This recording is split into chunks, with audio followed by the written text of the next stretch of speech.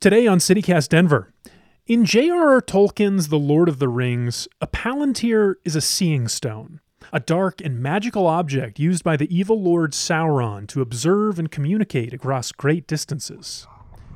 Build me an army worthy of Mordor.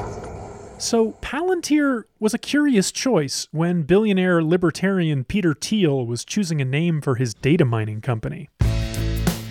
Thiel told a friend explaining the marketing, it's better to be seen as evil than as incompetent. Palantir, the company, moved their headquarters to Denver a year ago, and they're finally starting to poke their heads out into the community. So I think it's time for us to get to know them a little better.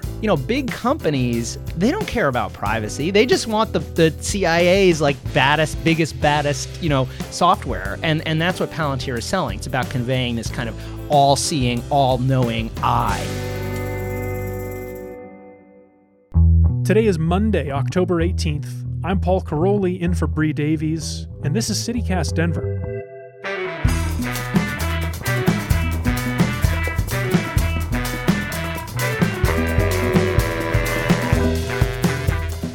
Max Jafkin, welcome to CityCast Denver. Hey, thanks for having me. So, we are going to talk about Palantir, which needs maybe the tiniest bit of introduction for listeners. It's a billion-dollar company. It moved its headquarters here to Denver a year ago, but as the Denver Business Journal recently put it, they are emerging from a stealthy cocoon that they've been in since arriving. They were a marquee sponsor of Denver Startup Week last week. They recently moved into a bigger office downtown. But also, we have the privilege of this new book, The Contrarian, your new book, Max. It's the first real serious biography of Palantir's founder, Peter Thiel. So what better excuse to talk about this company? And I think we have to start with Peter Thiel. Who is he, and why is he worthy of such a thorough piece of reporting? So he is a venture capitalist, a technology investor who has been involved in many of the most important companies that have been founded over the last, I'd say, 25 years. Probably most famously, he is the co-founder of PayPal, the way people buy and sell stuff on the internet.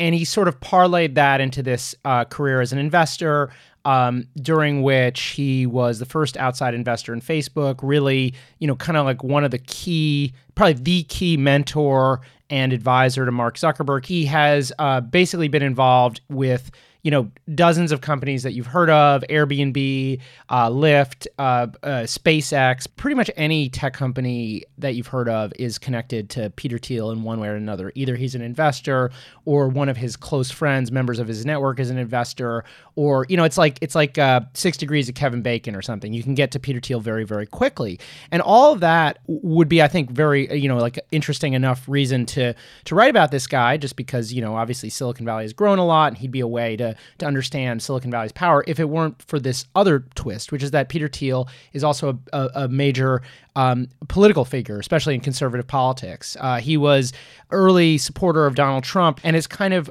positioned himself as a patron, kingmaker, kind of like Koch brothers type figure to the far right. Now all this is interesting, but Thiel also has this view that kind of overrides pretty much all of this. And that view, which I think has been very influential in tech and does have kind of a political dimension, especially when we start talking about Palantir.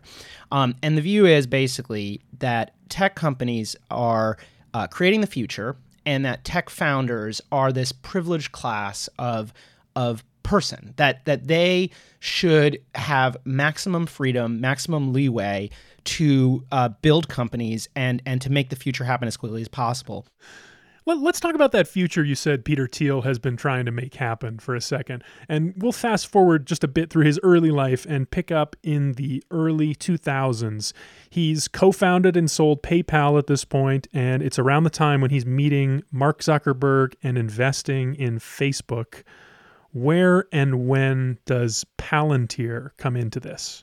Yeah, so PayPal had developed this technology, or it's not even really a technology, more like an approach to dealing with money laundering and other kinds of fraud on the platform that involve network analysis. So looking at who is selling what to whom, and use that to try to figure out what are the legitimate transactions and what are the bogus ones. And if you remember, post 9/11, there was this sense, especially on the Republican side, but I think most Americans kind of had this sense that we had failed to do enough to stop the attacks, and in particular, we had failed to kind of like sift through the enormous amount of information that these hijackers were generating. So you had guys taking flight lessons in Florida and buying one-way plane tickets. And you go back to the 9/11 Commission report, right? There's a discussion about whether we could have picked up some of these signals. And so Palantir was basically Peter Thiel taking that approach and trying to sell it to the U.S. government as a solution to the problem. So we are going to bring Silicon Valley engineering to bear on this very difficult problem of data mining for security. The more we know, the more terrorist plans we can prevent and disrupt, and the better we'll be able to protect the American people. And so that was Palantir, and it basically was growing, but not growing that well. Kind of just, like I said, sort of puttering along more or less until about 2016, when Trump was elected, and shortly after that, they started getting a bunch of gigantic contracts. So now Palantir, you said $1 billion company. It's actually like more like a $50 billion company. I mean, I haven't checked the market cap recently, but yeah, they're worth in the tens of billions of dollars. They have I'd say billions of dollars in contracts with the government, as well as lots of big contracts with big companies who sort of like the idea of applying this military grade technology as they see it to business problems. At Evernorth Health Services, we believe costs shouldn't get in the way of life-changing care, and we're doing everything in our power to make it possible. Behavioral health solutions that also keep your projections at their best? It's possible. Pharmacy benefits that benefit your bottom line? It's possible. Complex specialty care that cares about your ROI? It's possible. Because we're already doing it. All while saving businesses billions. That's Wonder made possible. Learn more at evernorth.com/wonder. So Thiel leverages his relationship with Trump to get this big contract. The company starts to turn around. All the while, people are protesting Palantir in the street. Why would someone want to protest a company like Palantir? I think for the most part, they have been protesting because Palantir had contracts with ICE to help Donald Trump secure the border. And they had a contract that existed prior to the election of Trump, but of course Trump changed, what ICE was doing. Palantir was kind of party to that, was, as critics see it, complicit in that, and they renewed the contract after the fact. Behind me, you see a group of protesters who are protesting against Palantir out of fear that they might build a Muslim registry. We're going to go talk to them about why they're here. But there's another issue that I think was bubbling up even before this that is probably worth talking about. Now, over the years, Palantir has been sort of, like I said, the kind of Thiel philosophy is basically like it's great for startups to kind of push the limits. It's good to sometimes break the rules. And we've seen Palantir over the years push the ethical limits in various ways that have created, cause for concern among privacy advocates. So the first and possibly the most concerning instance, back in its early days, Palantir pitched a program for like a large financial institution to conduct an information operation against journalists who were, favorable to WikiLeaks. So there are these slides talking about basically like trying to intimidate Glenn Greenwald, the journalist who had been, he's the one who Snowden leaked the documents to, and Palantir was involved with that. They apologized. CEO Alex Karp, who's still CEO, said, I had no idea about this. We'd never do this. But as I talk about in the book, the people who were actually involved in putting this together did not get dismissed. And in fact, they got promoted. So they didn't act as if this was something that was super bad. So there are questions about kind of privacy and just how great they are as custodians, of people's private information, or as a company that makes software that ultimately helps guard people's private information. And then there is the the connections to the Trump administration. Good evening. I'm Peter Thiel. I'm not a politician, but neither is Donald Trump. He is a builder, and it's time to rebuild America.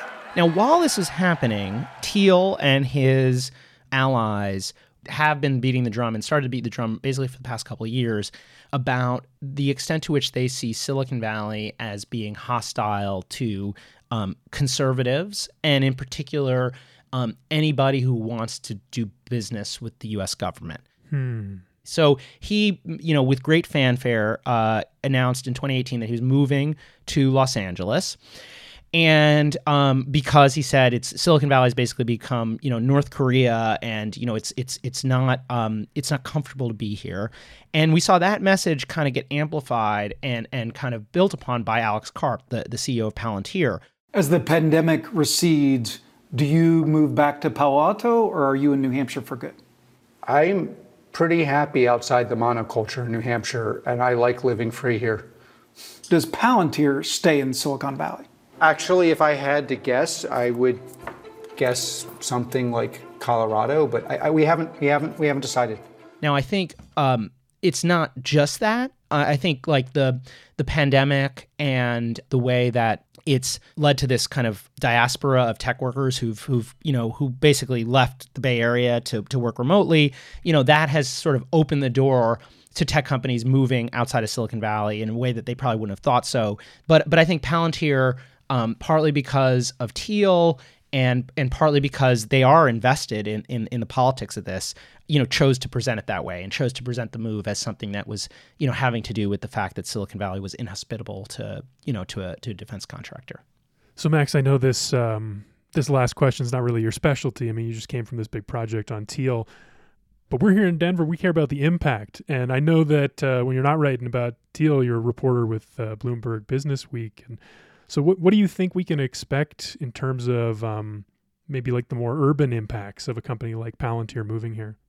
The knock on these companies is that the workers come in, they're very privileged, right? Now I'm talking about the Bay Area, right? The typical tech worker, wakes up in San Francisco at, 7 o'clock in the morning, gets on a private bus from San Francisco that drives him or her down to Palo Alto, and spends, where he or she goes to Facebook or Google or Palantir, where they spend, the next 12 to 14 hours in that building for the most part. And maybe they go for a bike ride or something, but these campuses have catered meals, they have laundry, they have gyms, they have yoga, they have like everything you could possibly want. And in fact, the Silicon Valley companies have sort of designed themselves to cater to the every need of their employees so that they never leave. And, that's great. If you're a tech worker, you get paid, a couple $100,000, $300,000 a year, very few expenses, you don't pay for any of your meals. And, but it's not super great for the surrounding communities. Now, I don't know. I think there are some reasons to be a little more optimistic, right? And not assume that it's just you're just going to get the same, you're just going to have like Denver's going to turn into like, Mountain View or something, where it's just like a bunch of like corporate campuses and then like, third wave coffee shops and like nothing else. Because the things that make, Palo Alto or whatever objectionable, as I'm saying, from like an economic development standpoint, are also objectionable to many of the workers, right? They don't want to live in these like kind of, apartheid-like cities where there's like a tech overclass and everybody else. And like, that's why many of them, left San Francisco or left the Bay Area in the first place and moved to places like Denver, during the pandemic. So I think in some ways Palantir is chasing these people. And so it's actually these people that are going to decide, kind of what the workers who are going to decide what the economic impact is. I also think that Palantir, had a great run during the Trump administration, right? They've grown a lot, and now it's not clear what's going to happen next, right? I think it's so far so good, but again, like these contracts tend to be political. There's also a historic stock market bubble right now. And of course, a lot of these employees are really benefiting from that. Those things could go away. Palantir, the political winds are going to shift at some point. That will hurt Palantir. The stock market will dip. that will hurt Palantir. But it's possible that could actually help Denver, because the way these ecosystems work is that if some of them left Palantir, a lot of them probably stay and start companies. And I mean, that's the main way that like economic development has happened, in the Bay Area. And with a company like Palantir that has this, I think the bloom is off the rose a little bit with them, but they had a long run where they were like the hot employer in Silicon Valley. They were competing with Facebook and Google. So you have a lot of like really brilliant people who work at the company, and they are not all going to work there their entire lives. And some of them are going to start companies, and hopefully from an economic development standpoint, they'll start some companies there and raise money. There's already a venture capital community there. So you could imagine that Denver actually has some of the infrastructure where it could do something with this, rather than just be in a situation where, it's just like an island of tech that doesn't actually peel off. So I would be optimistic, even though I think that the stated rationale is kind of bogus, but I think it could actually have a positive impact. Huh. Fascinating. I was not expecting that to be where we end this conversation, but I like it.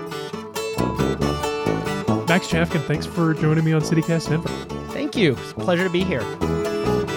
And here's what else is happening in Denver today. I don't know if you've been following this story about the Pandora Papers, but Denver is officially in the thick of it. If this is the first time you're hearing about it, the Pandora Papers are a tranche of secret documents that exposed some of the many ways that the super wealthy stay super wealthy. And one of the stories journalists have found so far is about the Denver Art Museum and a few Southeast Asian antiquities connected to an international looting and smuggling operation. According to the Denver Post, the museum still has 6 stolen objects in its collection, but they're doing research and have begun talks with the Cambodian government for their return. And hey, I mentioned this on Friday, but we're talking about what I've been calling Denver-style, Mission-style burritos later this week. It's Chipotle versus Illegal Pete's. We've been talking about this matchup for a while, and I have to say, I think some people are going to be surprised about where we all come down on this. We want to hear your thoughts too, so leave us a voicemail with your name and neighborhood, and we might play it on the show. The number is 720-500-5418. Oh, and please call especially if you're a Qdoba fan. I've never actually met someone who'd go to bat for them, and I'd really love to. That's all for today here on CityCast Denver. And hey, if you care about the show and want us to keep at it, the number one best way to help right now is by rating and reviewing the show on Apple Podcasts. That'll help us reach new listeners, which means more people for you to speculate with about whether Peter Thiel is going to be at the stock show this year. We'll be back tomorrow morning with more news from around the city. Until then, have a good one.